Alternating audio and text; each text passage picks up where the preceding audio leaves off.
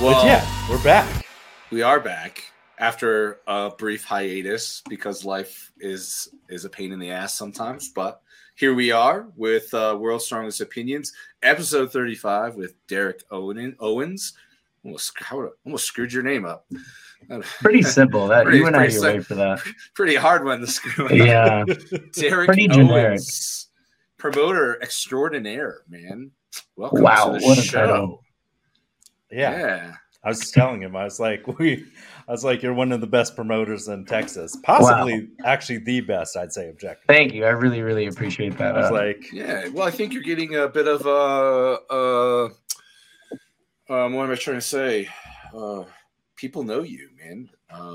I keep hearing. I'm hoping that I keep that reputation going in the most positive way possible. Yeah, you're building a good reputation. I mean, even Luke Davies has made some positive comments about you, so that's worldwide. Yeah, that's not bad from little old Texas. Yeah. I mean, isn't Texas like the same size as England? But yeah. Anyways, that's another podcast. Probably the size of like 5 Englands. Yeah, we're huge. Luke Davies is actually a guy. Davis. I said it. It's Davis. Damn it. Luke Oh, Davis. it is, isn't it? It's Here, Davis. Let's cut this out. He probably won't even start watching this early on. So just Mr. or it's Sir. It's Lord Luke. Isn't he a lord over there in Wales? Probably. He should be. He should be though. But I use him. He's definitely in my circle of opinions. I bounce ideas off of for some time now. I met him in 2001 at Worlds, man, and ever since then, it's just a guy I could really trust. And if I ever am unsure about anything or I just need to bounce some ideas off of, I definitely go to him. So really good guy. That's awesome. Yeah, man. Yeah, he's a good friend of the show. Everything. Figure it's coming up on the Chaos Classic, so figured it would be nice to have you on, but also to like talk about exactly what you do to like run a good show, because at least every time I've checked, you have a full roster, 100 competitors, big wait list. Everyone wants to do it, and then like half of Texas is wondering why like their shows don't fill up despite like triple booking weekends and such. Yeah, right. Yeah, there's a lot to talk about. Yeah, there's a lot to unpack, and at the end of the day, a lot of it's subjective. More or less, the direction that we all kind of want to take the sport to is kind of where the answers lie. Yeah, I think it makes a big. What are the answers? Where do the answers lie? Where do you start? Yeah, I think a good question is to actually like, where are we in the sport? Where is the sport? My biggest focus is the amateur scene. And a lot of people, they get caught up in what they see with the big shots. Like I'm talking about like the Shaw and the big boys at the top though. And what the pros are doing isn't what the amateur scene seems to be working on. You know what I'm saying? And that's my biggest focus, being a local amateur promoter myself though. So that's kind of where my focus lies. It's totally different because you're not working with 20 pros. I'm working with like 100 athletes sometimes though, and kind of cultivating a good atmosphere. It's totally different than what you do if you just had one weight class. You know what I'm saying? So, yeah. Does that include like the format of events? And I guess my thoughts, the big difference to me between pros and worlds and amateur is still learning the basics. How do you feel about the necessity to have these crazy events at amateur shows versus, having them still focusing on the basics to build that foundation? Man, I love seeing crazy events. I love seeing unique events. I love seeing different events, and that's what makes strongman beautiful. You know what I'm saying? There's not a squat, bench, deadlift. There's not a jerk and there's not key components of the sport that make it.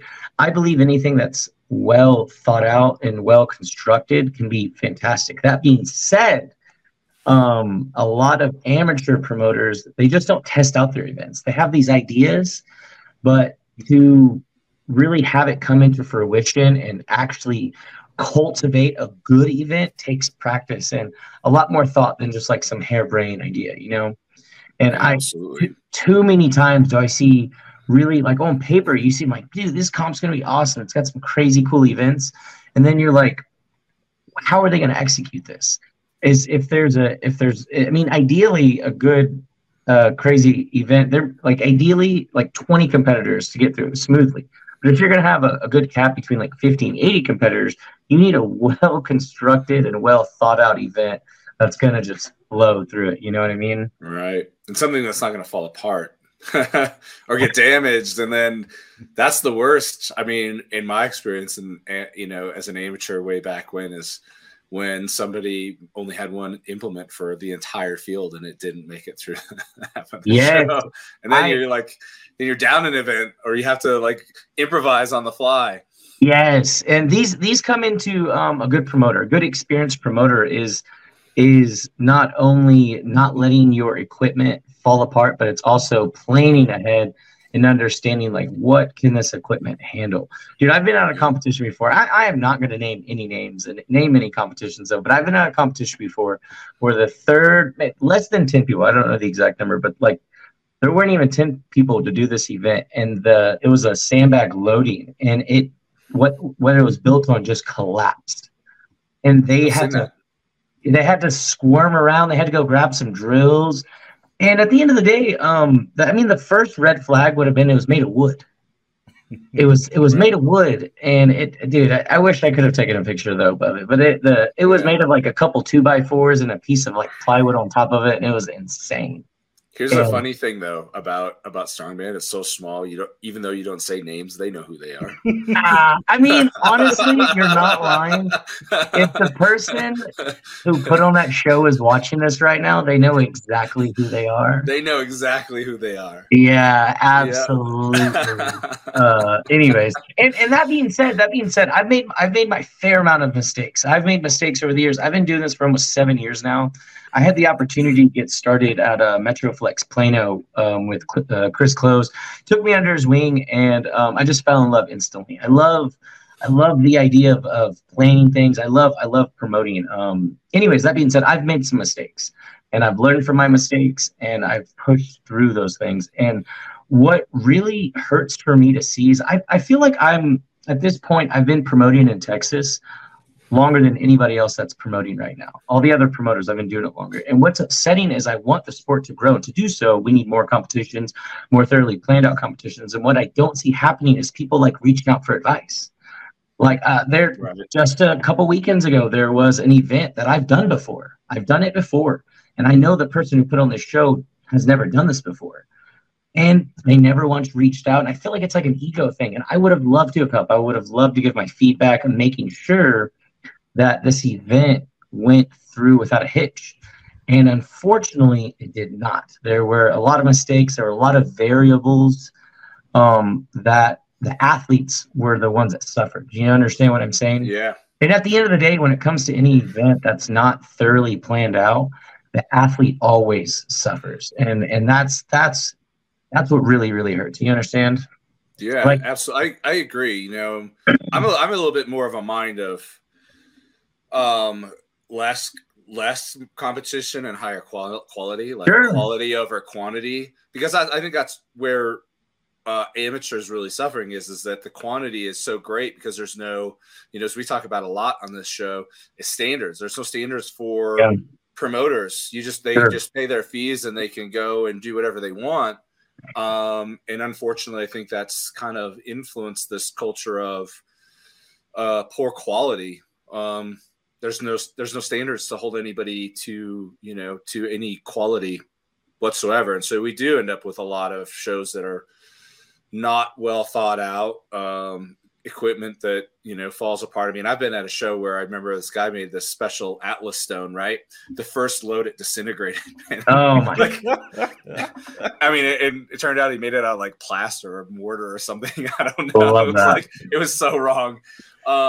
But you just keep seeing that. And yeah, my desire for, at least from the amateur perspective, would be to for the entire sport, but it's got to be top to bottom or bottom to top, some standards in place, because that improves the the experience of the athletes, right? It improves the experience of the viewer, the spectators, right? And it goes throughout the sport. So yeah. Where I think the issue lies is there's so many people, and this can be applied to athletes trying different techniques and stuff, but so many people are trying to reinvent the wheel, or they're trying to come up with this new crazy idea. Oh, I'm going to change the sport, or I'm going to be the first person to do something amazing. You know what I'm saying? And they don't even have the basics down. They haven't successfully ran a competition with just an overhead, a deadlift, a carry. And you know what I'm saying? They haven't done these things perfectly. And if you want to backtrack, if somebody wants to go pull up my old competitions and stuff, and you'll see I kept everything very simple. I threw in some yoke, sandbag medleys, and I got really good at that. And next competition, I was like, all right, I'm going to push it a little bit more.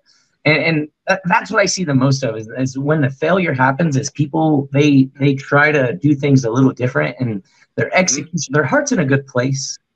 But the execution, sure's very loosely as well. Some people are there for the money grab as well, but people just aren't good at the basics. And this can be applied to training as well. Where all three of us work out, and how many times do you see somebody come in the gym, a newbie, and they try to do something totally different than what they've ever seen before, and you're just like, To circle back what I had said earlier, asking you about your thoughts of the difference between high level, amateur. And when I said basics, that foundation it should be just some kind of press, like a axle log dumbbell, a deadlift, a yoke, a farmer's, an Atlas zone. Sure. And it goes for promoters too. Like you said, keep it simple, right? Until you build the experience and the know-how to manage more complex events, because scoring is a big problem in amateur. A lot of people, unfortunately, that are putting on shows don't quite have the skill set to use a spreadsheet to its fullest potential. And when you have a complex event with measurements and split times and all this stuff, it adds to the length of the show. It the complexity increases the risk of mistakes and so on and so forth. So I agree with that 100%. There is some basics in strongman. My showdown, my annual competition I have at Battle Axe. We're at the 5th year. I'm actually going to start planning that in the next couple of weeks. I'm really, really excited. But every single year I keep it really simple. 4 events. There's an overhead, there's a deadlift, there's a moving event, and some type of load. Everyone loves it. I have more than 100 people that sign up every single time, and it's smooth. We're not there all day every year, but it moves smoothly. The only time it's ever slow is because there's just a lot of people competing, though. But ideally, there's 3 things I try to focus on whenever I do any competition, and it's this 3-way balance. And I look at things not only as a promoter, I look at things as an athlete, and not only as an athlete, I also look at things as a spectator. And I try to find this trifecta whenever I'm thinking of events, I'm thinking of weights, I'm thinking of any moving pieces. I don't want any of those 3 things to suffer. You understand? I want it to be visually appealing. I want it to where the athletes are looking forward to doing it, and I want to have an event that's easier on me. And if it's easier on me, I can put my attention and my energy towards other things in the competitions. You understand?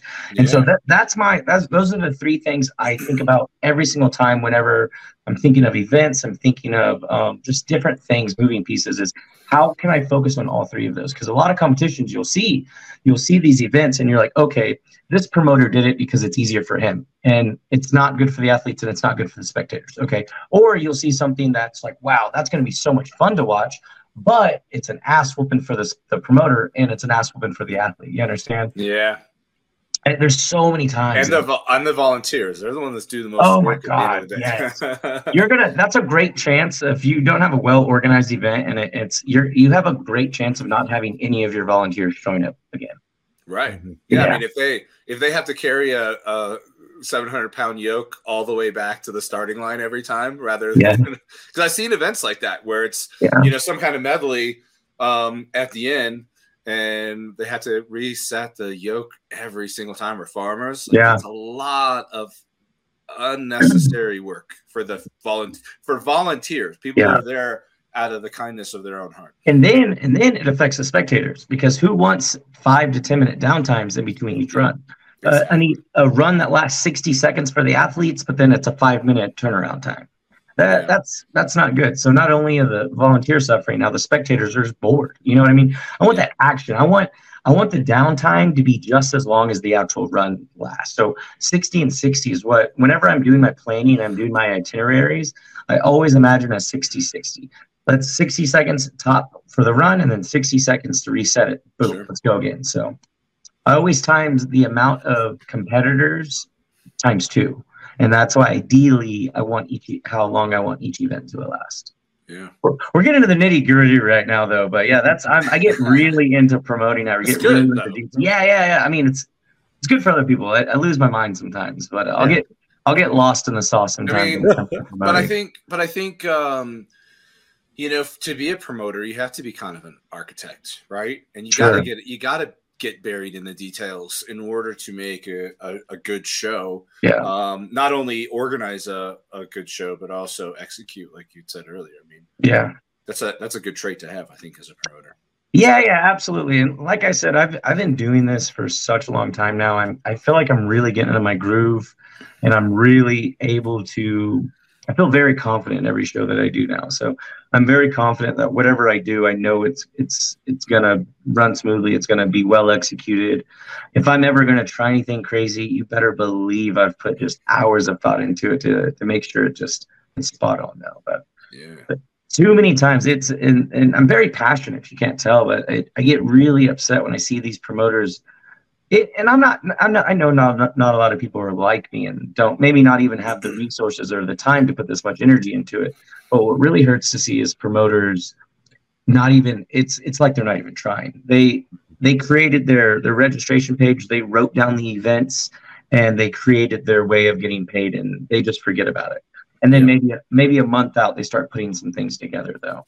I was going to say, because I see that all the time. Yeah, because I was going to say, like, you're already talking about the showdowns typically like January, beginning of next year. Yeah. You're already planning it. And I do see tons of promoters who they'll put it up and the weights are like to be decided for the longest time. And then like maybe 2 months out, they'll say the weights.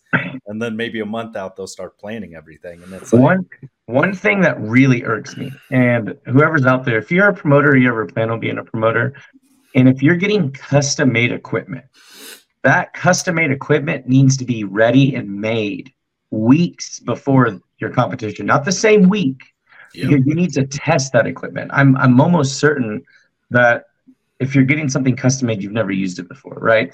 Even if it's something similar, you've never used that exact thing. You don't know the base weight. You don't know anything like that. And so I see all the time in a lot of recent shows I've had the pleasure of witnessing from my own eyes is I've seen people literally just get delivered the day before and they're just testing weights while they're warming up. And I've seen it at high level shows, man. It doesn't just exist at the quote unquote lower level. It exists. I mean, hell, World's Strongest Man apparently didn't even test their truck pull, right? before the day. It was too light. Yeah, they've actually been notorious for that. They've done it where there's one year there's like a hill or something, and nobody could budge it. I think the furthest they got was like 5 feet. I think it was a year that Pujanowski was doing it, and it's Pujanowski doing an arm over arm pull, and he couldn't even do it. And there were people not even budging it, and they're like, we made a mistake. So, and those are tough. Of what there's a show last year I went to, and they were pulling a fire truck and everything.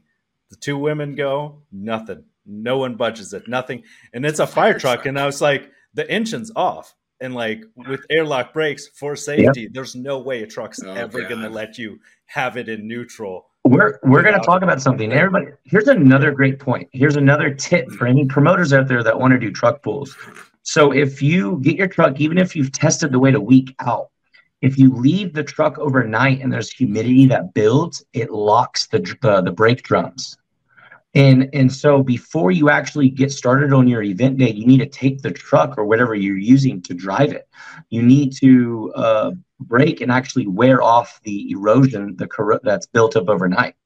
I've seen that in competitions before where they're literally locked up because we're just little human beings. You understand what I'm saying?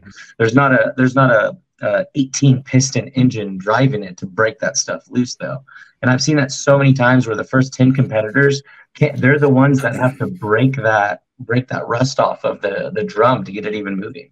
Yeah. So that's a really good. I'm glad we're talking about that though. But yeah. You guys need to take the truck around the block a couple times, okay? Then when you go park it, then you can use it in the competition. Yeah, truck pulls are great events, but man, there's just so much variation and so many things that can go wrong. I mean, heat on asphalt. I mean, a heavy truck's going to sink into the asphalt, and I mean, just. Yeah. It's one of those things. You should only do if you're very experienced. We do truck pulls at Showdown in Thumper out there. He actually takes his truck around Texas, and he has people truck pulling it almost every weekend sometimes. Nice. And so that truck he's a pro at it too. Oh my goodness, dude. This man at last Showdown, 126 athletes ran through all of them in about an hour and a half. Insane. Wow.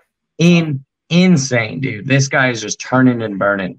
And people are happy they weren't like exhausted or anything like that, man. But yeah, he's a great example, and he drives in the morning of each time. He makes sure he knows everything about it too. If it's too moist outside, he knows all the variables. He knows how fast somebody's going to do something depending on the weather. With that truck, he knows it so well. So really lucky to have Thumper on my team with these shows. Yeah, because it makes a huge difference of those little things you don't like notice till it's happening. Of like, oftentimes it is this like. Because, like, as someone who's volunteered at a good number of shows and everything, I know how things are. Of like, my first coach, Ray, used to promote shows here in Texas, and like, I just happened to be a somewhat capable person. So, like, shortly in, I like had to judge things sometimes and had to like, work on scoring and all these things just because, like, I'm a somewhat capable, organized person. And I think that's the thing is this because there is no like baseline or threshold.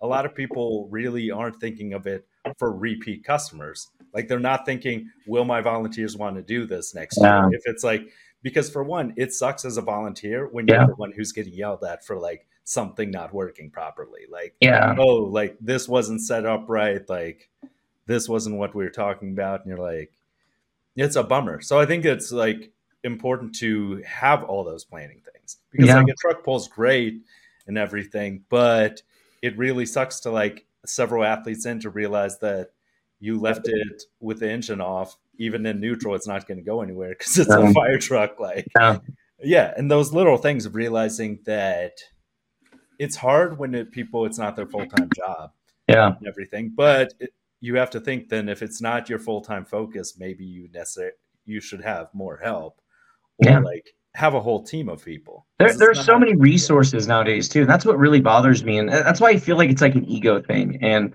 like I said, I have no issues with other people putting on competitions. I mean, if you're representing this sport, I want you to do a good job. You understand what I'm saying? I genuinely mean that. So if anybody's out there thinking I have some vendetta that you're trying to put on a show, and I want you to ask for help. And I ask for help all the time. And I've had the pleasure of working with Lynn and OSG, and I've had the pleasure of working with a lot of promoters who got me started, like Tommy Sharp, Jacob Fincher, Brittany Barnes. I've had a ton of people. And what I think has made the difference in my promoting is I'm not scared to ask questions. I'm not scared to ask opinions, asking different people what they think about these weights, things like that, though. And I've never once been like, oh my God, I'm scared to ask them this, because I want to make sure that everyone else has a good time. And I can take a step out of my feelings and my ego to make sure I'm doing something right. And a lot of people, I feel like they don't want to do that. So I can feel that, like that frustration. I mean, even as an athlete, it's hard sometimes to have people that are around you that aren't very experienced, and like you're like, and they go and struggle in competition or events. And it's like, I'm here. Like, just ask some questions. I'd be happy to help you, but you can't, unfortunately you can't control what other people do. And sometimes they have to make their own mistakes. Right. And something that my dad always said, to me growing up was like, I'm going to give you my 2 bits, but you're going to make up your own mind. Right. So you can only help so much, right? You can give your advice, but at the end of the day, the way that we learn is making mistakes, right? Yeah. And it's actually really commendable that, you know, you came on here and admitted that you've made mistakes and everything, because that's valuable. You have to make mistakes, and it's how we grow as people. And I'm always wary of the person that says that, you know, I've never screwed up, because then I'm like, well, then you've never learned anything. You're kind of useless to the world. Yeah. No, you're absolutely right. Yeah. No, it's something, I don't know. I've been able to swallow my pride. My training too. I don't think I'd be at this high of a level in my own training if I was scared to ask questions. I was always that little guy in the gym that would come up to the biggest guy in the gym and ask him, like, dude, what are you doing? What are you eating? Yeah. Why are you doing this right now? Tell me everything you know. And developing your own opinion and learning from your mistakes is just a part of life. But I feel like when we have the resources and the community that we do have, and you are going out of your way not to ask for help, yeah, the athletes suffer, the volunteers suffer. The person that owns the event center or whatever it is that you're holding this competition, they suffer. Sure. And so it's more or less not kind of just worry about other people. You know what I mean? If you're worrying about other people, I think you'll have a better time as well. So that's definitely where my feelings are with that. And I can go on and on about that, man. It's I mean, it's very much like there are so many free things out there, because a lot of times, like Darren and I had an episode a while back about like online coaches and stuff like that. And a lot of times people don't always realize how many just free resources there are out there and everything, of like trying to get your information from everyone. And like these things of like, if you're trying to do an event and you're a first time promoter, you probably shouldn't try to do anything other than just the basics of like sandbags, log. Yeah. Maybe like don't decide to do like a custom like Ukrainian deadlift setup that you've never really tested. I've seen that actually. I've seen that specifically. Yeah, there's some really good ones. The 2-story high Ukrainian / whatever. My favorite is seeing it's advertised as like a deadlift ladder or an overhead ladder, but there's volunteers just loading weight onto the sides of the barbell. Yeah. And that's not a real ladder. That's an absolute mess in my opinion. Yeah, it is. I've always kind of imagined though having a special event. It would have to be on a small like single class show that was moving really fast and have enough bars, I think, to have like 10 competitors going all head to head at one time, and give them 30 minutes to just max out and have to load their own plates. That sounds like its own type of competition. I definitely would be interested. But I always kind of wanted to either compete in something like that, or it's like a deadlift to the death. Basically. Write this down. Write these ideas down. Write this down. This is good. Let's run with this. Someone needs to do it. Just like it'll save you volunteer time. But I mean so I mean, you kind of talked about earlier, like, you know, everybody's kind of have their own unique things, and you know, where we are now. My idea is always, you know, where do we want to be, and what's the roadmap to get there. And I think everybody has their own ideas, and you know, I've had my ideas over the years and stuff that I will probably never execute for various reasons, but I've always thought, you know, at higher level shows, what would be very entertaining from a spectator perspective would be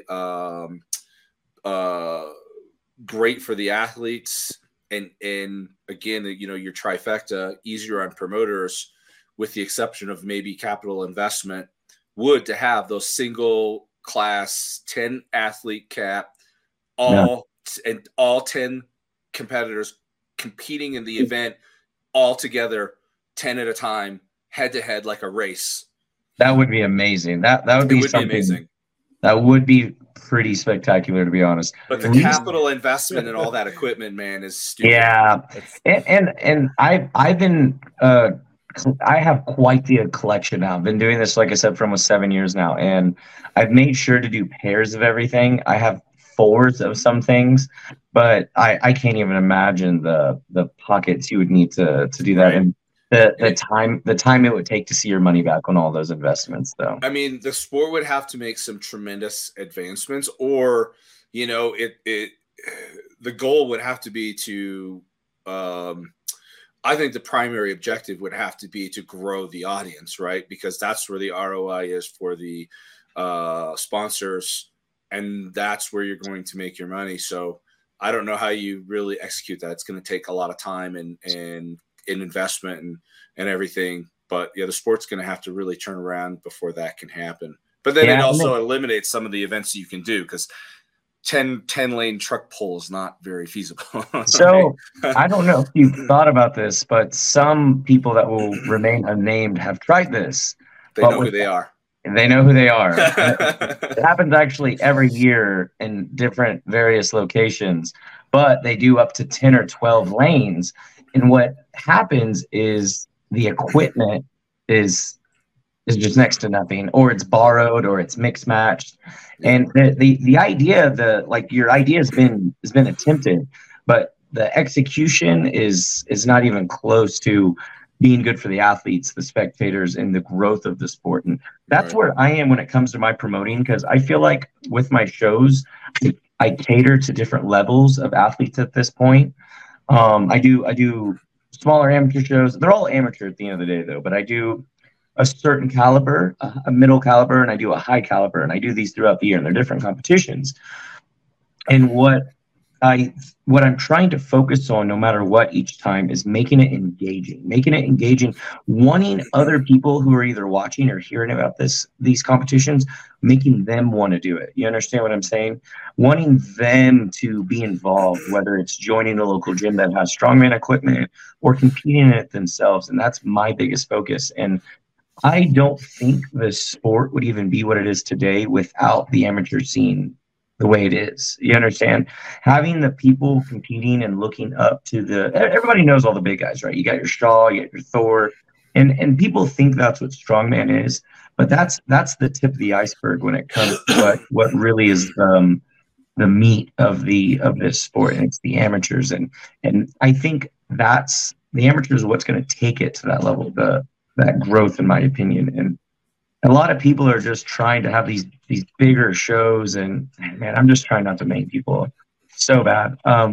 But they're trying to just make them big without putting the details into it. You understand that it's just an empty carcass, in my opinion. And sometimes it's way too late for people to even realize the shit show they're walking into. Yeah, I agree. Because, kind of getting back to, we're in this sort of era of quantity over quality.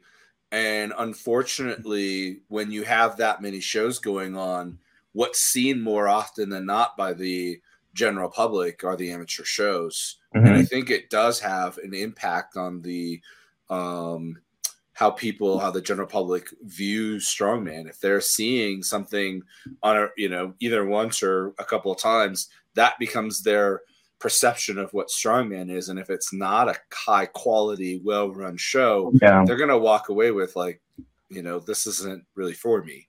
And to put that into perspective, the gym I work out at, like Home Barbell Club, we've started to get more strongman stuff. Like the original stuff was mine, but most of the people there, the most notable strongman video that they know is a video of a guy getting strapped into a Hercules hold and it almost decapitating him. That's literally the video they know for strongman. They're like, oh, so you're into strongman? Like, did you see that video of the guy with his arm? And you're like, oh, that's literally your main exposure, is like world's strongest man or a guy. That's a great thing you bring up. And it's to sum it up, what both of you guys just said is the huge negative connotation this sport does have.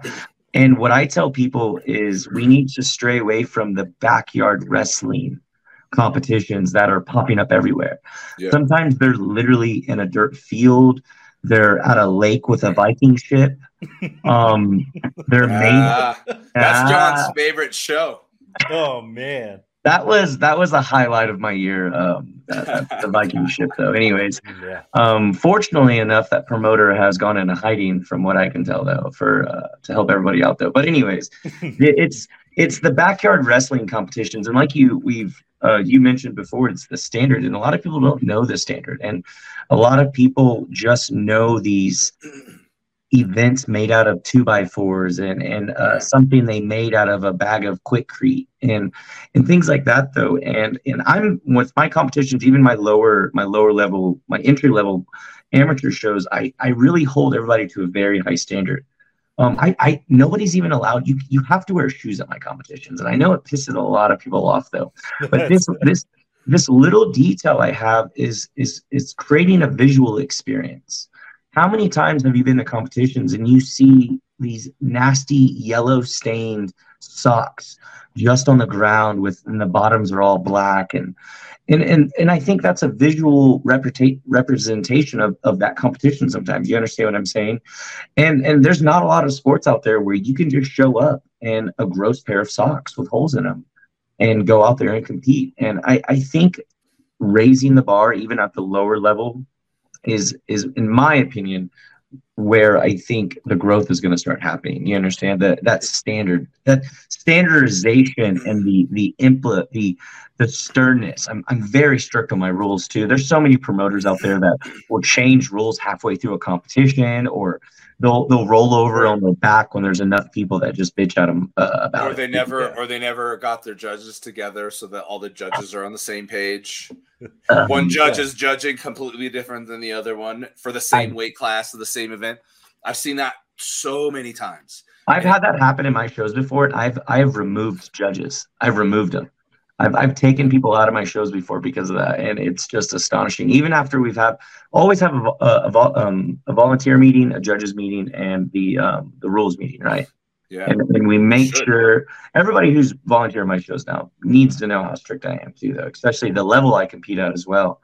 And I've had someone before that just literally wasn't paying attention. And I was like, hey, man, I think it's time you go take a lunch break or something. I got this, and I'll sit in for you for a while, though. But it's really hard to see. It kind of gets back to, you're saying that, people don't really know what the standard is. And unfortunately, there are no overarching, there's no umbrella standard. It's kind of, up to promoters to set a standard, but also athletes don't know when all they know are these backyard brawls, right? In dirt fields and deteriorating back alley, whatever. They don't know any better. And so, I've always said that the athletes have a lot of power to vote with their entry fees, right? And if you keep paying for that low quality, it's here to stay. And until athletes stop supporting poorly run, poorly advertised, there's a lot of red flags to look for before you ever sign up for a show, right? Sure. But until the athletes themselves start voting with their entry fee, it's going to persist, unfortunately. And they should be demanding more. Yeah. Because, it's like we've said on the show, like anytime if I'm going to pay $75 to $150 to do something, there's nothing else in this world that I would be like, if it went poorly, they'd be like, well, it's like, that's how it goes and stuff. Like, it's kind of like, it's one of those things. It's like, if I went to the theater and paid for like the premium box seating and everything, and like one of the staff members decided to just start vacuuming in front of the movie and stuff, and they were just like, well, that's how we do things here. You'd be like, no, at least I got to see a movie. Yeah, like at least they keep the theater lucky to have anything at all, buddy. Yeah, you're lucky you're sitting on anything type of attitude. And I see that too many times with promoters as well, and they just think very highly of themselves. And dude, there's been a couple promoters, I'm not going to name anybody, man, I want to so bad, but there's so many promoters I've seen that have literally not finished competitions or planning. I've seen competitors change events on the fly, and athletes just roll over, be okay with it too. And I've been at competitions watching them. I've had athletes come up to me and tell me things that a promoter just did. And I've told them, I'm like, you should go say something. Why are you telling me? Like, I'm not running the show right now. Like, you're the one that has a say in this. You understand what I'm saying? And a lot of people don't understand that. And there's a couple promoters. There's one really that irks me. And I don't even understand how he continues to put on shows. I've personally never seen him run a successful show my entire life in his professional career, and somehow he keeps putting them on, and it's mind-boggling to say the least. And I see people show up and do his shows over and over again, even after they've complained about it. You understand? And it just goes into the low standard we have and the people not voting, not sharing their opinion. Yeah. Well, I think the sport has created this culture, and I think it comes from the top down. Because I have experience directly with, I'm not going to name them. You have a 50% chance of guessing one of the presidents of one of the two organizations. Just not having any tolerance for anybody saying anything that is even remotely negative about a promoter. You're just not allowed to complain. I mean, this culture has been created, throughout the sport, I think, to where people are scared to complain because they're going to get blacklisted. The shows may not be there, whatever the case may be. But going back to what John said, I mean, you're paying good money now. I mean, $100 for a low level, like level 1 show, and you can't even get, dude. I've done shows where I to this day don't know what the score is. I've been to shows where they gave trophies to the wrong person. I mean, it's too much to ask for reverse scoring nowadays. And you're paying a lot of money really at the end of the day to be entertained as an athlete, because you're not winning any money at the amateur level, right? You may have aspirations to, grow your abilities and your experience and everything, but you're paying to be entertained, and you're not getting quality for the money you spend. And you should be complaining and saying, hey, I just gave you $100 and this is the shit that you sold me. Like, this isn't okay. If you went to a restaurant and you went to get your dinner and it didn't come out the way you wanted, you're probably not going to eat it, are you? You're going to send it back and you're going to ask for something better. Well, I know some people that will, but and those are just those people though. But a lot of the time that when they see this occurring, you're paying for an experience, especially with these amateur level shows. And my shows personally aren't cheap; they're over $100 now. And I think that where I put it into the shows. Anybody who's been to my shows, that they know I do. I either buy brand new equipment, I do high quality T-shirts, the medals, I do awards, I do a bunch of different things. And at the end of the day, I know 99% of these people competing today aren't going to a higher level. They are there for an experience, and I am there to give it to them. And that's really the end of it. That's the gist of it. You understand what I'm saying? That there's very few people like myself. I'm in the less than 1% of athletes that are at the level I am today. And there's a lot of people that don't ever want to be at this level. You understand? They do amateur shows and they're there to have fun. They're there to get an escape from their normal life, their 9 to 5, their whatever they have going on. They're trying to get away, and they're paying for an experience. Not only the $100, the monetary value, it's their time. And that's a whole weekend. Not even the time, the mental capacity they've even been thinking about this show. You know what I'm saying? You've gotten close to a competition, and the last 2 weeks, that's all you can think about, right? Right. It's that mental, the energy you're just spinning on it. Anyways, though, but I would say we need to, especially here in Texas, we need to. It's really hard, because I was coached by the Viking ship guy, so it's like. But also recently, I was the Viking ship guy. I love it. I was coached by a guy who just makes equipment for competitions and delivers them like a few days beforehand and stuff. Like, people need to stop doing custom equipment that's like not made by reps. Like, it's one of those things that, like, for one, maybe have it either be someone who's been in fabrications forever, or make sure it's a licensed, accredited business, because you also have this weird thing of promoters.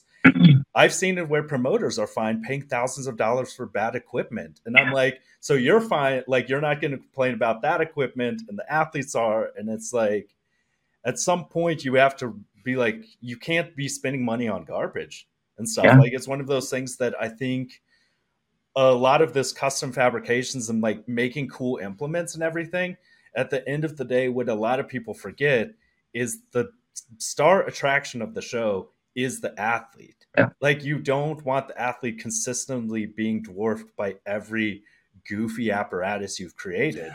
Yeah. Because at the end of the day, like I'm not gonna watch some weird like tower of a Ukrainian deadlift, dude, or like a big barrel thing of kegs loading down that like a whole thing. You're like, and it happens routinely in Texas. Thank you for that, John. Because I feel the same way. Like, I mean, lately things have been getting so ridiculous. Like, it's cool to have unique events because that is sort of what makes strongman really great. But it seems like we've kind of entered this era where, like you said earlier, Derek, everybody's trying to one up the other promoter and come up with the craziest, just weirdest shit. And now you've got like, what video did I see just recently? I think it was in Europe somewhere. They had like a standing incline log press. Oh, the ladder. Yeah. It was the ladder, and the guy like missed, and it like, dude, it fell on him. There was no safeties.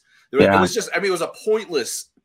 Like, I don't even understand like where that came from, or the big like Ukrainian deadlift. I think it was in Australia. Like the competitor was like this little person on this gigantic. I think that was last tower. Year.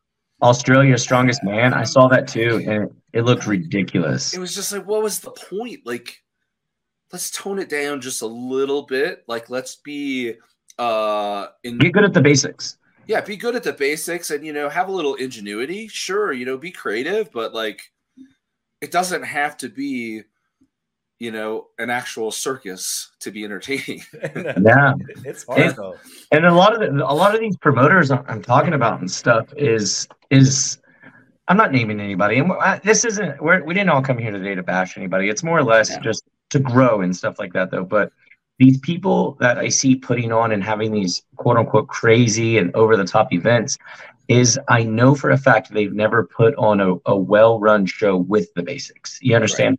Right. They have never done just a common strongman show, and it goes smoothly. Nobody gets hurt, and that's it. Good scoring. Like, none of these people have done it. All these crazy, they've just never gotten good at the basics. They think the more elaborate it is, the more money they're going to come in, or the more signups they're going to get. And that's just not the case. And the Battle Axe Showdown is an amazing example. There are 4 events. There's going to be a press, a deadlift, a carry, and a truck pull. That's it. That's what you're going to get every single year. And people know that. It's easy to train for, too, for the athletes. So as an athlete, as a high-level competitive athlete for many years, the thing that probably drove me nuts the most is when equipment was an event was impossible to train because the equipment was so unique. And then on top of it, to make matters worse, invariably the hometown guys got to train on it. Yeah. While those of us that lived on the other side of the country didn't have any way to train on it. There was no access. And it doesn't make sense, but from any perspective, it's got to be accessible by the athlete. Well, it should either be accessible by all athletes or not to any, right? If you're going to go unique, you shouldn't be giving anybody the home field advantage to train on that specific piece of equipment while no one else gets an opportunity. That's just like, that rubs me the wrong way. What and more theorization, but Tommy Lavelle, we've always talked about events and stuff like that, and he's a very outside of the box thinker, and I love Tommy, very unique guy, and what he wants to do in a competition, he wants to do, because weights sometimes, this is what you're just talking about, weights are always just kind of subjective at the end of the day. Like, for instance, I'm at Worlds last year, the Viking press. Everybody training for it knows the setup. It's a neutral grip. It's a fixed hinge. But nobody kind of knew what the actual in-hand weight truly is going to be. True. I didn't. That shit was way heavier than I was expecting. I got rocked. But anyways, and so Tommy has the idea, and he's done this with a couple of his Brooklyn Strongest competitions, is where he doesn't even tell you the weight because he knows it's subjective. And then he's like, let's do a mystery event. And when you're going into this style of competition, knowing that it is subjective and there aren't weights, this is good. But when you're going into a competition that they say, these are the weights, this is how things are going to go, and you show up, and it's basically like everything was a mystery. And that's not what should be happening. And Tommy's a guy you guys definitely should get on a chat with. He's definitely I've talked to Tommy a few times over the years. I mean, in person. Yeah, great guy. I love the way he thinks, man. But the way he thinks is what a lot of promoters do by just not doing what they're supposed to do. And you know what I'm saying? They're creating this, and it's not well executed. And I see it way too many times, man. And I think people just need to get good at the basics. I just can't say that enough. I can't. There is an audience for it. Like because people will be like, but Rogue Invitational, they have like those big apparatuses and everything. Yeah. As someone who is there are more people interested in watching people sprint back and forth on turf and do kipping pull-ups than that. And it's like, so there is a market. Like people want to see athletes. Mm-hmm. Stuff. Yeah. I think it's because as a lay person, as a lack of better words to put them, somebody that's not an actual athlete, it's easier for them to make a connection to the challenge, to the difficulty, to what they're actually doing. Whereas when you get these crazy events, there's nothing to compare it to. So, how do spectators actually understand what the challenge and the difficulty is when they have nothing to compare it to? They can't,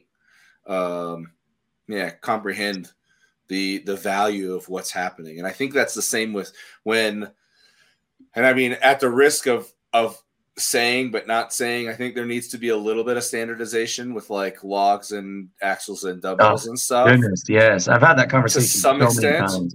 What is the difference? Does the average viewer really truly comprehend the significance between like a 10-foot 10-inch log versus a 5-inch 13-inch log? Sure. Right? Sure.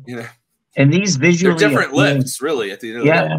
Absolutely. And to go back to what John was saying, and like you see the people doing CrossFit and stuff, and this is where I push. I'm really big on the amateur scene, and I think the amateur scene needs a lot more attention than what you just see these YouTube channels and you see all of these big times. Is there's people that watch CrossFit, like powerlifting and CrossFit. They're way bigger sports than strongman. Even with CrossFit declining over the past couple of years, what makes them, I think, more popular, in my opinion, is because people can relate more to a 5'6", 5'8" man doing pull-ups and doing these easily attainable things than a 7-foot monster pulling 1,000 pounds. Agreed. And so what I think needs to happen to get more people into the sport and to grow it is getting people to understand that you can do this. This is easily attainable. There are smooth running competitions that aren't incredibly elaborate with these customized rigs and attachments and things like this. And I think that's the big push. And that's what I'm personally trying to do, is trying to get people just to be able to relate more to it, understanding that everyone can do this. And to go back to what you were saying, you think there should be less shows. And I actually personally agree or disagree. I mean, I would like to just be more shows, but quality shows. Not only. So yes, quality, of course. So not only, I have this opinion because not only am I a strongman promoter, I'm a powerlifting promoter. I've just been doing this the past year. And there are powerlifting meets every weekend, multiple powerlifting meets every single weekend. And I know people in powerlifting that compete like every 2 months. Why isn't that happening in the sport? You know what I'm saying? Nobody's saying there's too many powerlifting meets. You guys probably don't know, but it's just not happening. Mm-hmm. Arguably enough, the reason I became a powerlifting promoter is because there's actually a void here in DFW. There's not enough powerlifting meets happening. And whenever I've hosted these competitions, these powerlifting meets, the demographic isn't these giant monsters. They're between like 5'2" and 5'8", and I rarely see anybody over 200 pounds.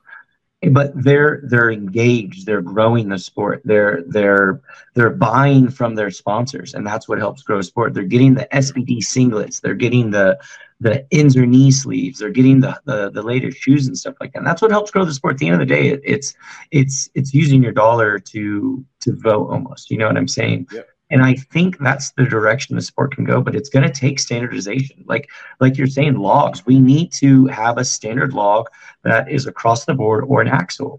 Is it 2 inches or is it 2.5 inches? Is this competition going to have this one, or is this competition going to have this one? But with powerlifting, I believe what has helped that sport grow is they have rules out of the wazoo. It's regulation on top of regulation, and you don't see people picketing or joining CrossFit because they don't like powerlifting. You understand what I'm saying? They want to get strong, but they respect the rules. They respect the level at which those rules are enforced at. Yeah. And that goes along with promoting and stuff. There's how many shows have you been to where promoters just change things? Every single one. Exactly. And from the bottom to the very tippy top, man. It just needs to stop. It needs to stop. It needs to be enforced. If you're going to do something a certain way, it needs to be done the entire time. And it doesn't need to be at the cost of the first 10 competitors before you figure out something's wrong. You understand what I'm saying? Yeah. And I think that's another thing I have the benefit of being the quality promoters I am, because I do own a gym and I'm able to test equipment. Dude, I got an endless supply of freaking lab rats at my gym at any given moment.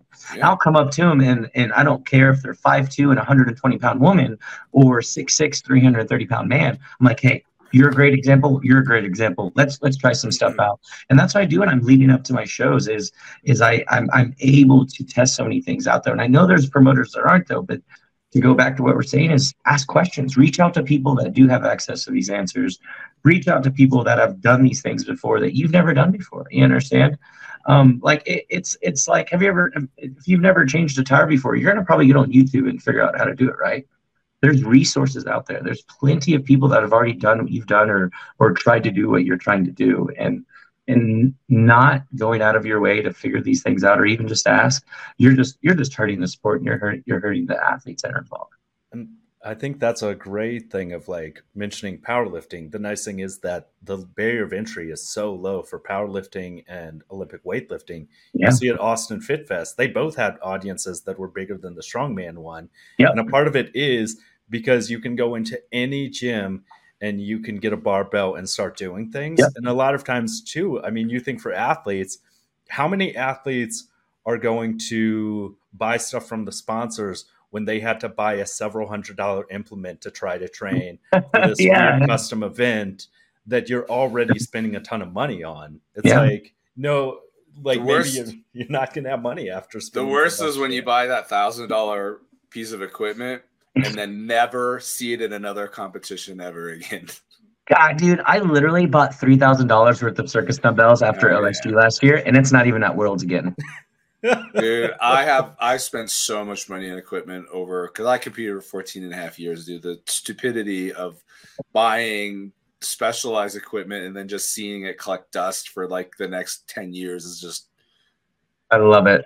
Oh, I love it, man. But again, I am in a really special position. I do understand that I'm able to put on these shows because I do have a lot of resources, and I'm able to spend a lot of money on equipment and not let it collect dust. I can put it in my gym, and I have people to train with, and when I promote these shows, I have a lot of different directions. I'm also growing. I'm growing my gym, and if my gym grows, my competitions grow. My competitions grow, my gym grows, and then my personal coaching grows. And it's just so many different angles. There's just so many ways of just growing this sport. And I feel like I'm trying to attack it from a lot of different directions. And I'm lucky to. I've come into a lot of really great opportunities. And I know I've been bashing a lot of people on this call. So, I mean, not personally. I haven't named anybody. But I've been talking ill will, and I do have my opinions about some people. But I do understand I am in an inclined position. I've stumbled across opportunities that some people haven't. But I am saying this on the record. I'm willing to help. And a lot of people don't ask me for help. And it's really upsetting. And it's not like I want to hold this over them. And it's not like I'm going to go announce to the world that, oh no, they asked for some help. It's I want to help. I want to be involved, and I want the athletes to do it. I want these competitions to grow. I want the sport to grow. I want to sit back and be a millionaire one day. I can't do that if there's backyard shows happening every other weekend, you know? So yeah, which is understandable. And I think a part of it is a part of things do become a cash grab if you're not relying on the future and everything. It's this idea of, I think what most people like you do it, and like our friend Frank, who helps out behind the scenes with this show, everything he makes off a competition, he puts towards the next one for the most part. Yeah. Like it's one of those things that like investing. Yeah. You're investing, because it's one of those things of like, it's not a strongman competition shouldn't be a get rich scheme. In Mhm. fact, like if you're doing it that way, that's not sustainable. And I think it's this issue of trying to do too many people do one and done shows, or they do things too over the top. Because at the end of the day, also what blows my mind is anytime you're paying for all this custom equipment, if you spend more on custom equipment than like the cash prizes and taking care of the athletes, that's a Yeah. concern of like, Yeah, it's one of these absolutely. issues of like, I think at the end of the day, people need to put the athletes first. And like, I would say we need to have high quality shows and ask people for help, because I think there is this thing of like, you're with Strongman Corp and like USS, people are like, well, you can't, like, there's some weird thing there. And it's like, no, we just need good shows overall in this. Yeah, state. I don't care what federation it is. I really don't care. Doesn't matter. Yeah, and the go with like it'd be great if all shows did cash payouts and stuff. And like I mentioned before, I've made a ton of mistakes before, and I stopped doing cash prizes in my amateur shows because at the end of the day, you got to understand there's 90. If I get 130 people signed up at a competition, 99%, over 99% of those people aren't going to get any of that cash, and they know that. They know that. But they're going for the experience, and I put my money towards that experience. I put it into a good time for everybody, and anybody who's volunteered at any of my shows in the past couple of years, I cater, I bring food for my volunteers, I do a lot of things. I go out of my way to make sure that they're being helped, because if they're in a good mood, the show's going to run a lot smoother too. So, yeah, and I think so I started. Go ahead, John. No, Darren, you go. I was gonna say, so I started doing Highland Games, and I've only have like 3 shows under my belt so far. And I think this is a good example of standardization and how much it helps promoters and be able to raise money and spend it in positive ways that help the athletes, or at least, give them value for their entry fees. These shows are $40 to $50 still per entry fee. And they feed us. They feed all of the athletes at every show. Yeah. No, I've seen that. So I've had the opportunity. I just started working with this man named Christian. He just did the Highland Games at the USA Fit Games. He's actually going to be doing the Highland Games at North Texas Strength Expo in August, the one I'm hosting. Nice. And I'm incredibly excited to work with this guy. He's got the attitude I had when I first started, and he just wants to promote. He's not looking to make $1 million, but he's looking to invest. He's looking to, every single show he's going to buy a little bit here, buy a little bit there, and use that money towards having a better show every single time, man. And the few conversations we've had together about his philosophies and the direction he goes to take it, I absolutely love to see it. And anytime I see a strength sport and a promoter involved trying to grow, it just makes my heart so happy, dude. And yeah, I loved being there. I walked around and went behind the scenes. He talked to me about some of the stuff he was doing, and everybody there just like they're just hanging out and having a good time. It was really cool atmosphere. It was really nice. Highland Games are fun. They're fun, but I guess kind of getting back to the promoter thing though, the standardization is they buy all the equipment and that's done, right? Yeah. They're not expending a lot of money for new equipment, crazy events every show. It allows the promoter to have additional disposable funds to take care of the athletes. And I think, Strongman has been so caught up in that, let's spend as much money as possible and on all the crazy shit that like promoters don't have anything to take care of the athletes. And it would be so beneficial. Because like you said, I mean, most of these people may not win any money at the end of the day because it's only going to go to the top 3, which is great. But at least there's a carrot on the stick. But also, I mean, they're putting a lot of time into training for your show. They're, the stress and everything that goes into it. Just a lot of them are traveling, right? Taking days off of work to come.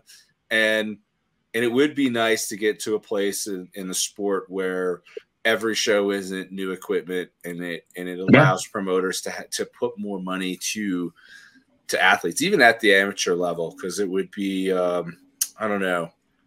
I just think that athletes do give so very much at the end of the day, and there's so very little that's given back. And I mean, that's kind of across the board. Of course, there's great promoters that do give back. I'm not trying to generalize. Sure. But athletes at the end of the day they're the they're the business model, right? And amateur shows, they're the revenue at this point in time. They're the income. They're the ones that support the sponsors. They're the ones that really support the sport financially. And it would be nice to get to a point where, you know, there's more payback for athletes, even if it is just like, here's a sandwich and chips halfway through the show, right? I have an open invitation for you guys too, and anybody that wants to come out. Anybody who's watching this, you want to message me, I'll give you all access pass. Come to the show, North Texas Strength Expo, and I want to show everybody what I'm going to be doing for these athletes. All right, we're going to be doing a lot of great things. I got a lot of great sponsors. I haven't made a lot of announcements actually, but everything you just said, it's going to be really great. It's going to be very inclusive. I'm definitely going to be treating these athletes like they're the talent, you understand? And I'm really excited. I want to invite everybody out. I want everyone to experience that. Even promoters out there, and maybe I'm talking about you, and maybe you plan on still putting on a show one day. And I just encourage everybody to come out and go check that show out and see how the athletes are doing. And the warm-up area, man, dude, how many warm-ups area have you seen where it's just there's like 2 barbells and 2 pairs of 45s laying around, and that's all they get, though. I walked into a 600-pound squat one time 8 minutes after doing a medley that fucking exhausted me to the max without a single warm-up rep. So that's my experience with warm-up. Love that so much, man. Adequate, man. I could go on too about just adequate warm-up equipment and stuff like that. And that goes into event planning. A lot of people don't think about that stuff. And like I said, I've made the mistakes before in my shows, and I've not planned the warm-up area into direct correlation of the events and the amount of competitors you have and the style of the event that's going to be taking place. These things are really, really important. I've made that mistake before, and I see it way too often still, where there's a max circus dumbbell at a competition, and there's 2 circus dumbbells, 80 athletes, and the starting weight's like 100 pounds. And half the women can't even touch that. You understand what I'm saying? So it's just this comes into event planning. Yeah, we can come up with some cool events, or, I can spend a lot of great money on a squat for reps. Is there a squat rack in the back?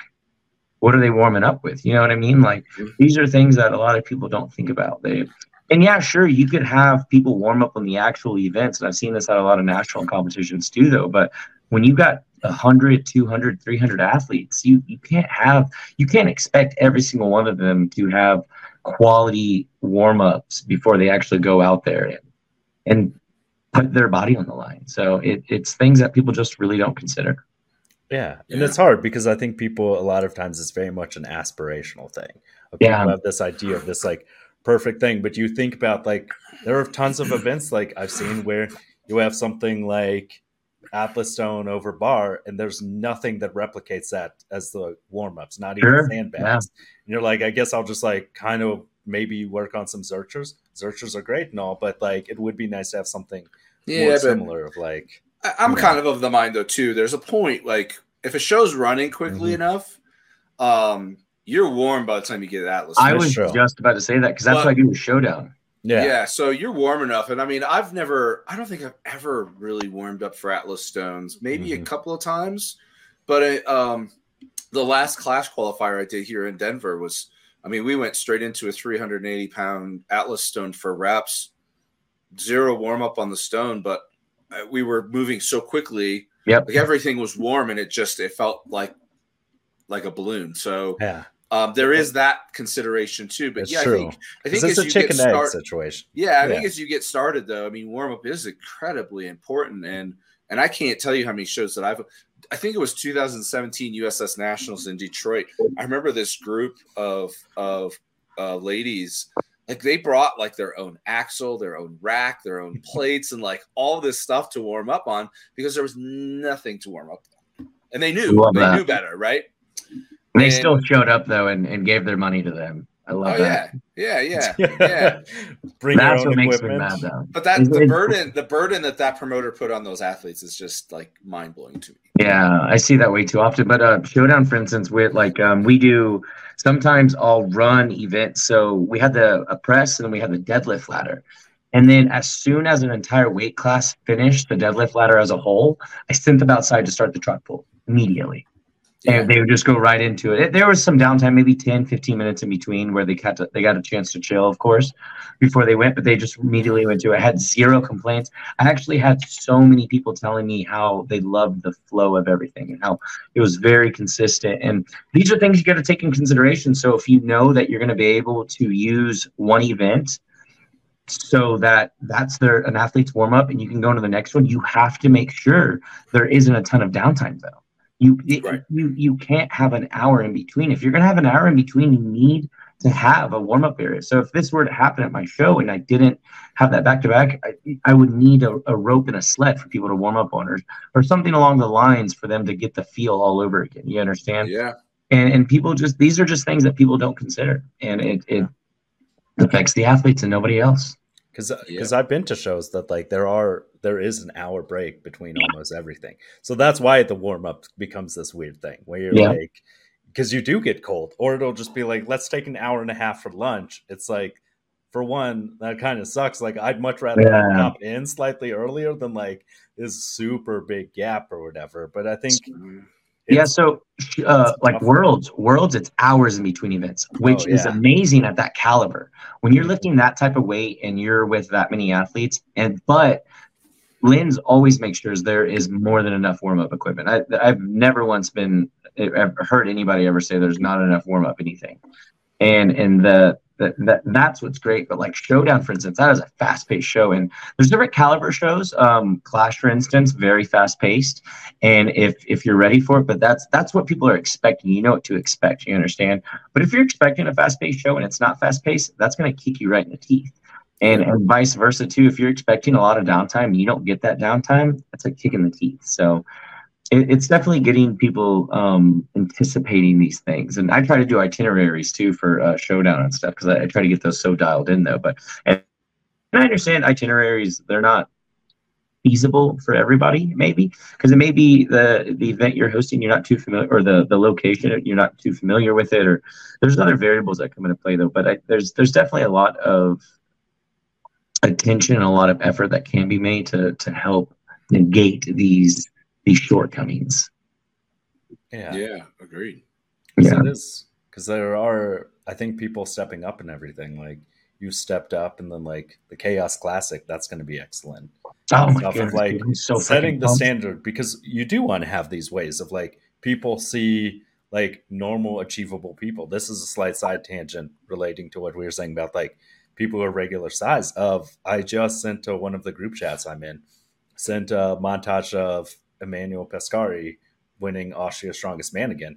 He's like 5'7", and everyone they were like, why doesn't everyone know about this guy? He's insanely strong. I was like, yeah, he's like holds records. He's normal size. Like, well, we had him on here, remember? And I mean, we did. Like, and I was like, the World's Strongest Man wouldn't bring him, even though he technically qualified. Wouldn't let him compete because they didn't want the smaller athlete. They want big guys only. The direction this sport is going, and this is something we talked about earlier, it's kind of the growth of the sport, and it's not the static lifters. It's not the biggest, the baddest guy. It's athletes, and Novikov is a great example of this. Pablo just came into the scene on the higher end, and we can talk to people at the lower end. I mean, me, for instance, I'm not nowhere near the most static guy on the field, but I've held my own against some really top dudes because I make up the difference in my speed, my athleticism. I can move. And I believe that's the direction the sport is taking, not only in the subweight classes, but also the open. And the couple last World's Strongest Men are great examples of the caliber of athlete and the direction things are going. And I love seeing it. I love seeing the athleticism, and strongman definitely needs to be a more athletic sport. So heavy. Let's keep it heavy though, but I want things more fast paced, more moving. Just I want to see the athlete. I want to see the athlete in everybody. Yeah, agreed. Because you want everyone to be really putting in that work and stuff. Because I think that's the hard thing of like a lot of promoters are complacent, but then it's easy as like athletes to also get kind of complacent, and it's like trying to push that bar forward to realize that like vote with your dollar and stuff. Like don't pay for shows that like aren't gonna do anything. And if it is a bad enough show, like make a deal of it. I know there's no refunds in strongman because like is strongman. So like you pay for what you get and stuff. I kind of think that's kind of bullshit too. I mean, Which also sucks. There's a point, obviously, when the promoter has spent your money, but like I had an experience once where I paid, and then 3 days later, unexpectedly, I got an international invite that was at the same time period, and I asked the promoter, it was Nationals, for a refund. It was the same organization that I got the invite through to help me make it, and they were just like, no refunds. And I'm like, you got to be shitting me, man. Like, you couldn't have spent my money in 3 days, 3 months or two or 3 months out of the show. Like, the one thing I do disagree, though, but what I do with my shows, if I don't do refunds, but I do allow athletes to use their registration towards future shows of mine. Yeah, I just lost. It was lost completely. So I mean, there's at least there's a little bit of that, but I'm bitter because it was the same. It was the same bodying function. It was the same bodying function that gave me an invite, but then gave me my little finger and like, well, you're on your own. Like, that's we a little different. That we gave you the invite at the same time as the show that you signed up for. But we're not going to help you out. Yeah, if you paid for my show and then you also qualified for another one of my shows, I absolutely would transfer it over or somehow, that doesn't make, that's different though. But I don't do refunds, but I do allow athletes to use their registration for my future shows. So their money is more or less an investment. Yeah. And also doing taxes is a bitch when you see that money going in and out, and I have to tell my CPA, oh no, that wasn't an expense, that was anyways, but wait, that's a whole nother podcast for a day. Taxes are awful. You should be writing all of this off, is what you should be doing. Oh, I do. I have a whole bank account for this. This stuff is. These are just expenses. I don't think a lot of athletes realize this either or are aware of it. As an athlete, the IRS will allow you to write off all of your competition expenses as long as you're competing for money for up to 3 years. If you don't make a positive revenue from it in 3 years, they'll kind of put a kibosh on it, but you might get audited and fine. But for 3 years, you're allowed to write off all of your competition expenses as an athlete, as a for-profit business. Striving professional. Yeah. Basically, talk to your accountant about it because it's pretty awesome. It's a good deal. I am my accountant. I do write off with my coaching and stuff. That is an expense. I write that off, and what I pay for and all those stuff though. Because anyways, that's a whole nother conversation. That's true, but I think it takes a lot of thought. Like the whole kind of underpinning of this is like this takes thought. Like running a big event, like doing anything well takes thought. Let's clear that up. Doing anything well successfully takes thought. And a lot of the things that we've been bashing on aren't done well. So that a lot of things there's room for improvement. I think I'm a nice guy. People are watching this and probably think I'm just a hater though, man. But I'm very passionate. I'm a gym owner. I'm a coach. I'm an athlete and a promoter. And so I'm deeply involved in the sport.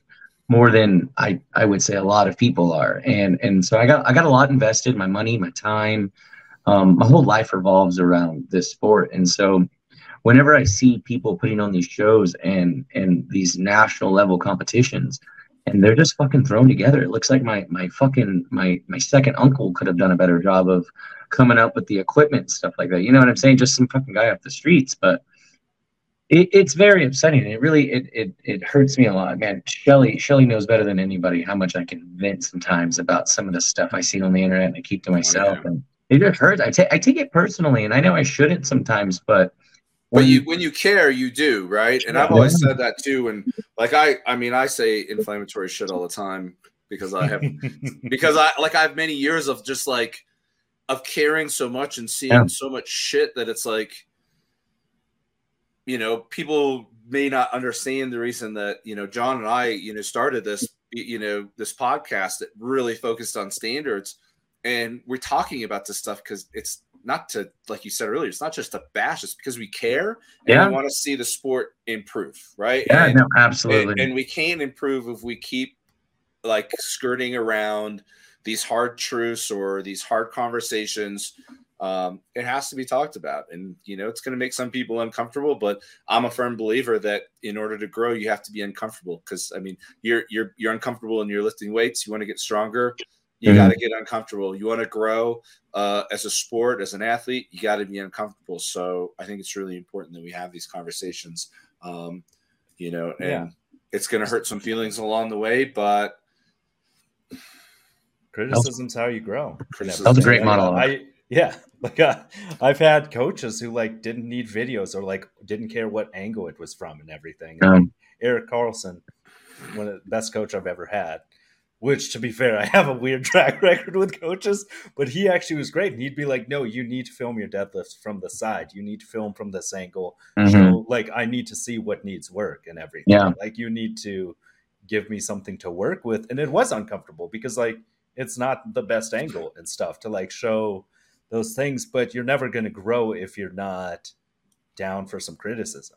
Yeah, dude. I just walk in to any athlete I've ever worked with that it's a red flag when they're weird about stuff like that, though. And you got to be very transparent when it comes to coaching. And this can be taken into anything, though. But having these tough conversations and stuff, and having people's reactions, because I've been pretty outspoken for the most part. Maybe not as much as you, Darren, but I've been pretty outspoken about things I dislike about this sport, and I've had people lash out at me, and it's not because I'm I have a personal vendetta against these people. It's just, why should I have any more patience for it, or why should I tiptoe around your feelings when you're clearly doing something that's affecting all of us in this sport that we're all involved in? Yeah.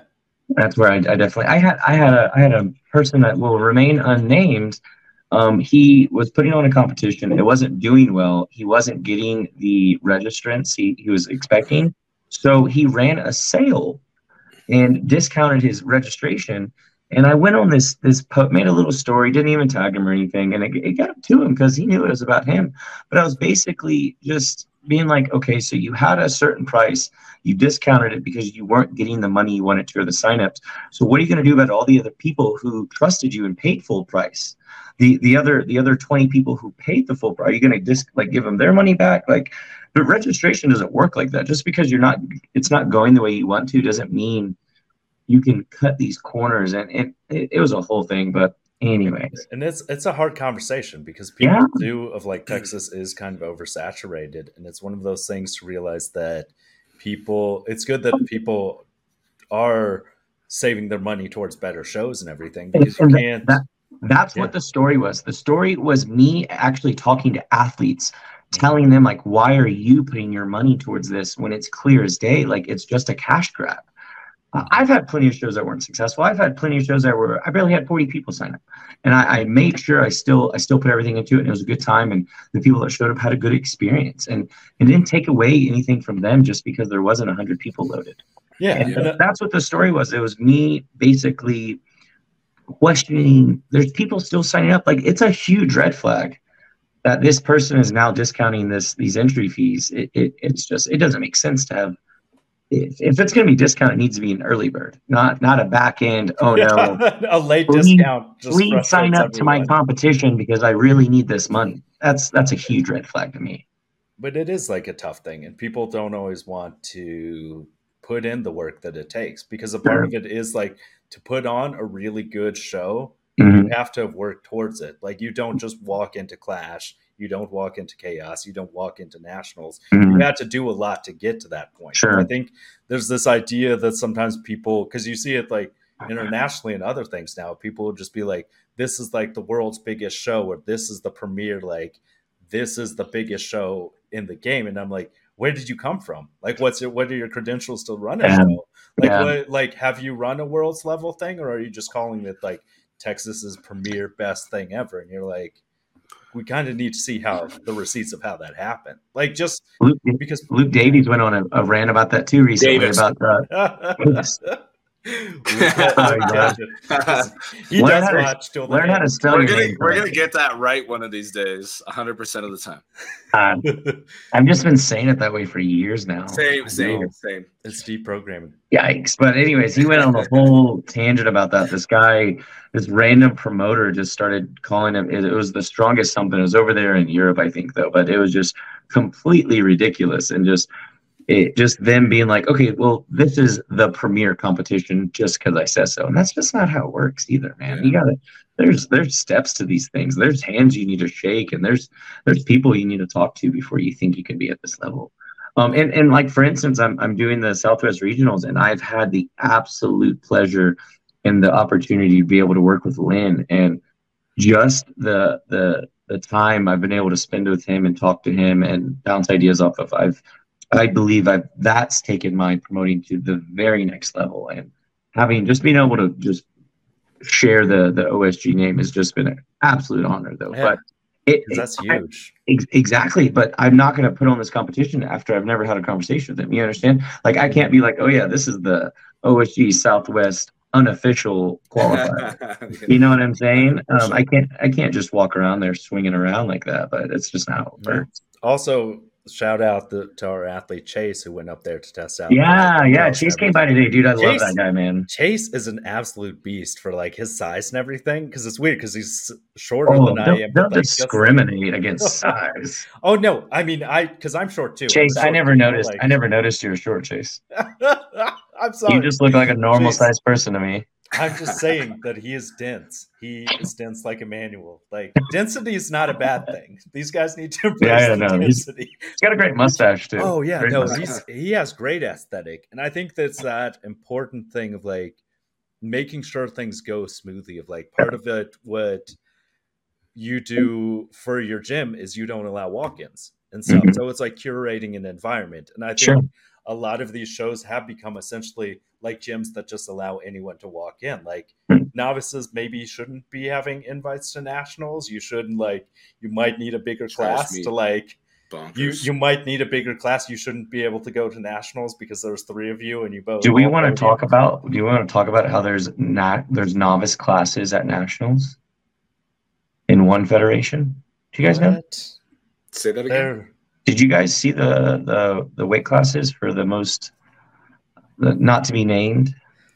Are you pulling up your computer right now? Yeah. Yeah, dude, there's like 20 or 30 different weight classes, and you're going to tell me that's not a cash grab? Well, I mean, I'm sorry. When you have 500 plus people at your nationals and you're inviting novices, that's exactly what it is. That's what kind of goes back to saying that the business model of strongman, amateur strongman in the U.S. is all built around revenue off of the athlete. Yeah, and it shouldn't be.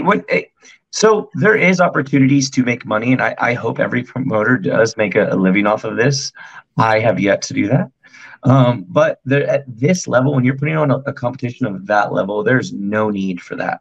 That takes away from the people that are at that high level when you're allowing anybody to walk in and do it. You understand what I'm saying? Absolutely, it does. Because it dilutes the significance for the people that actually work to get there, the people who stand a chance to win and go on to bigger and greater things.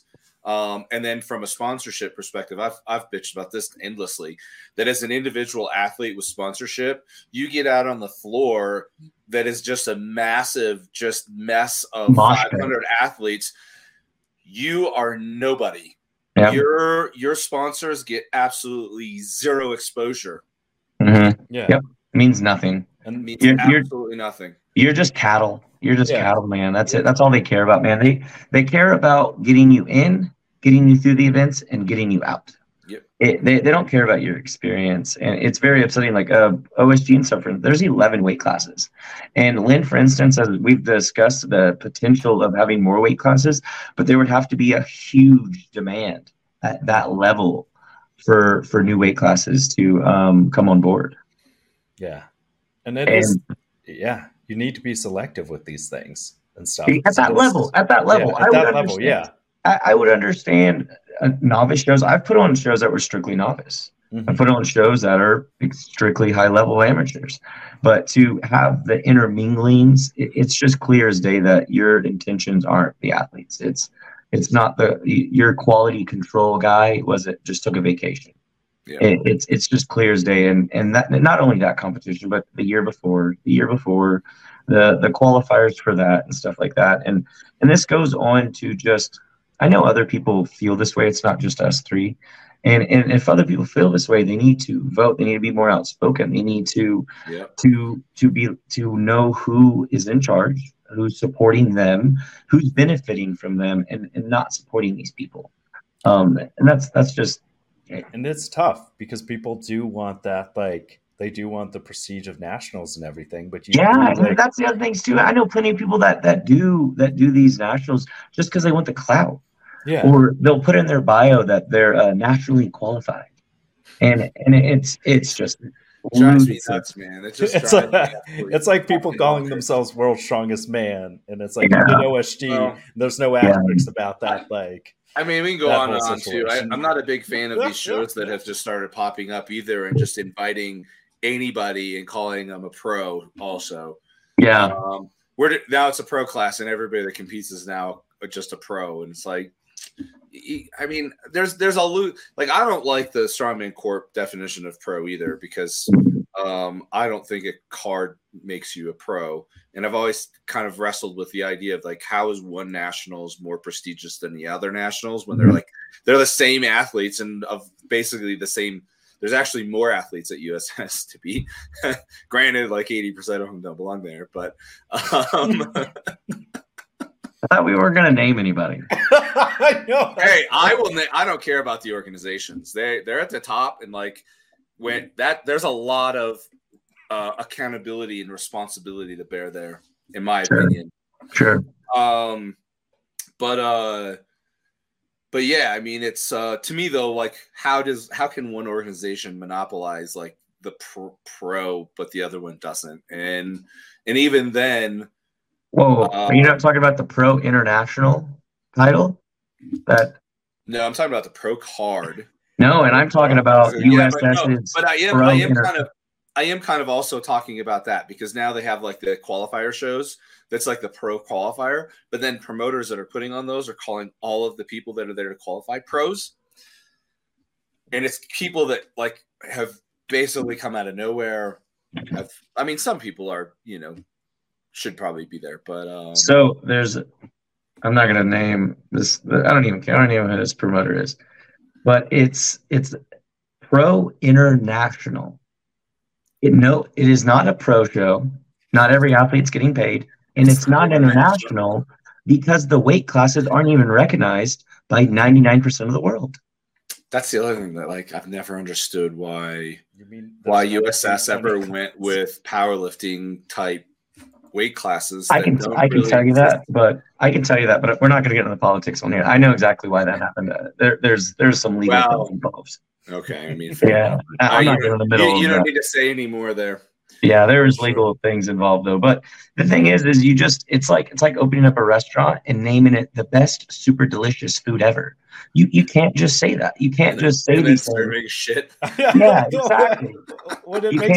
You can't just say it's a thing. And Luke Davis, for instance, he refuses to call it the Chaos Show pro show, even though it's the highest caliber of 90K athletes in the world. It's not a pro show. He knows it's not a pro show. That at most it's an international show, but he's still not claiming it. It's the Chaos Classic, and he's trying to build a staple with that name. He's not trying to fill it with all of these names and create all of these things so people like, you know what I'm saying? It's like our last president, no one name him, but he would just go around and start telling people how amazing it is. And that's just not how it works. You can't just say you are this thing and you're just this thing now. Everyone's saying it though. Oh yeah, right. Tremendous. But anyways, it's the same thing with these federations, man. Just because they say they're doing it, it's just not how it works. So, and going back to Strongman Corporation, I do love the direction they're taking things, even with the upgrade of their website and stuff like that. And I think they have a council. I think they're coming to some type of realization about the status of what a pro card is, what it is to be a pro.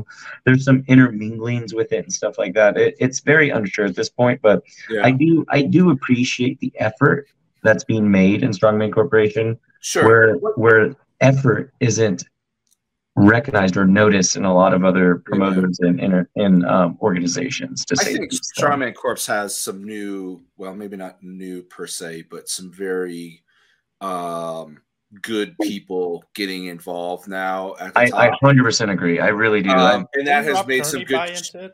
No, that's a whole can of worms. That's a whole nother podcast.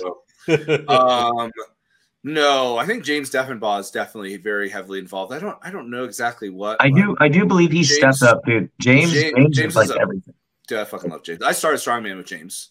He's he's been around forever. Super great guy. And so his involvement is certainly having a very positive impact. I love that they've opened America's Strongest Man up to beyond just the pros, because I always kind of felt like that they were insulating themselves from competition. Like there's so many people out there that can still push those guys at the top and actually even beat a lot of them that were just eliminated from the competition. And suddenly they became this like elite, or I don't even, elite's not even the right word, but exclusive, kind of like exclusive, exactly, club where they get to like play at pro and not compete against anybody else. And it was like, it never made any sense to me. Like, you just eliminated a shitload of competition from these guys. Yeah. Like, what the hell? So, I mean, I really like that change. Yeah, I overall, I know we've done a lot of bashing. I do believe that the direction the sport is going, not just from my contributions. I'm not saying I'm the leading cause, but I do think the sport as a whole is going in a really good direction. It's growing so fast.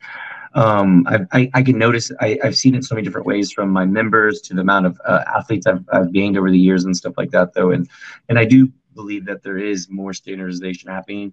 I don't think it's at the pace I would like it to be. I think we definitely need to make a push and be a little more outspoken with the things we like and don't like about what's going on. Agreed. Yeah. 100%. Hey, we usually try to keep these under an hour, or at an hour. Oh, dude, I'm starving. Let's go. Yeah. Any final? Go ahead, John. I was going to say final words. Also, tell people the date of the, what's it called? The North Texas Strength Expo. Yes. This is going to be closing. Everybody, August 19th at the Mesquite Convention Center is going to be the North Texas Strength Expo. It's going to be one of a kind. Headlining the entire expo is going to be the OSG Southwest Regional Championship. And we're going to have powerlifting, Moss wrestling, sumo wrestling, Highland Games. It's going to be a really exciting competition. It's something I'm going to try to bring to DFW every single year and grow every single year bigger and better each time. So it's something I've been pouring a lot of time into, and something I've been wanting to do for many years now, and it's finally happening. Very awesome, man. Yeah. Dude, it was awesome having you here. Great talk. Wish you all the best with the promotions, and I mean, we'll be watching closely. I appreciate it, guys. Thank you so much for having me. Support us on Patreon or Anchor, and find us on Instagram or Facebook.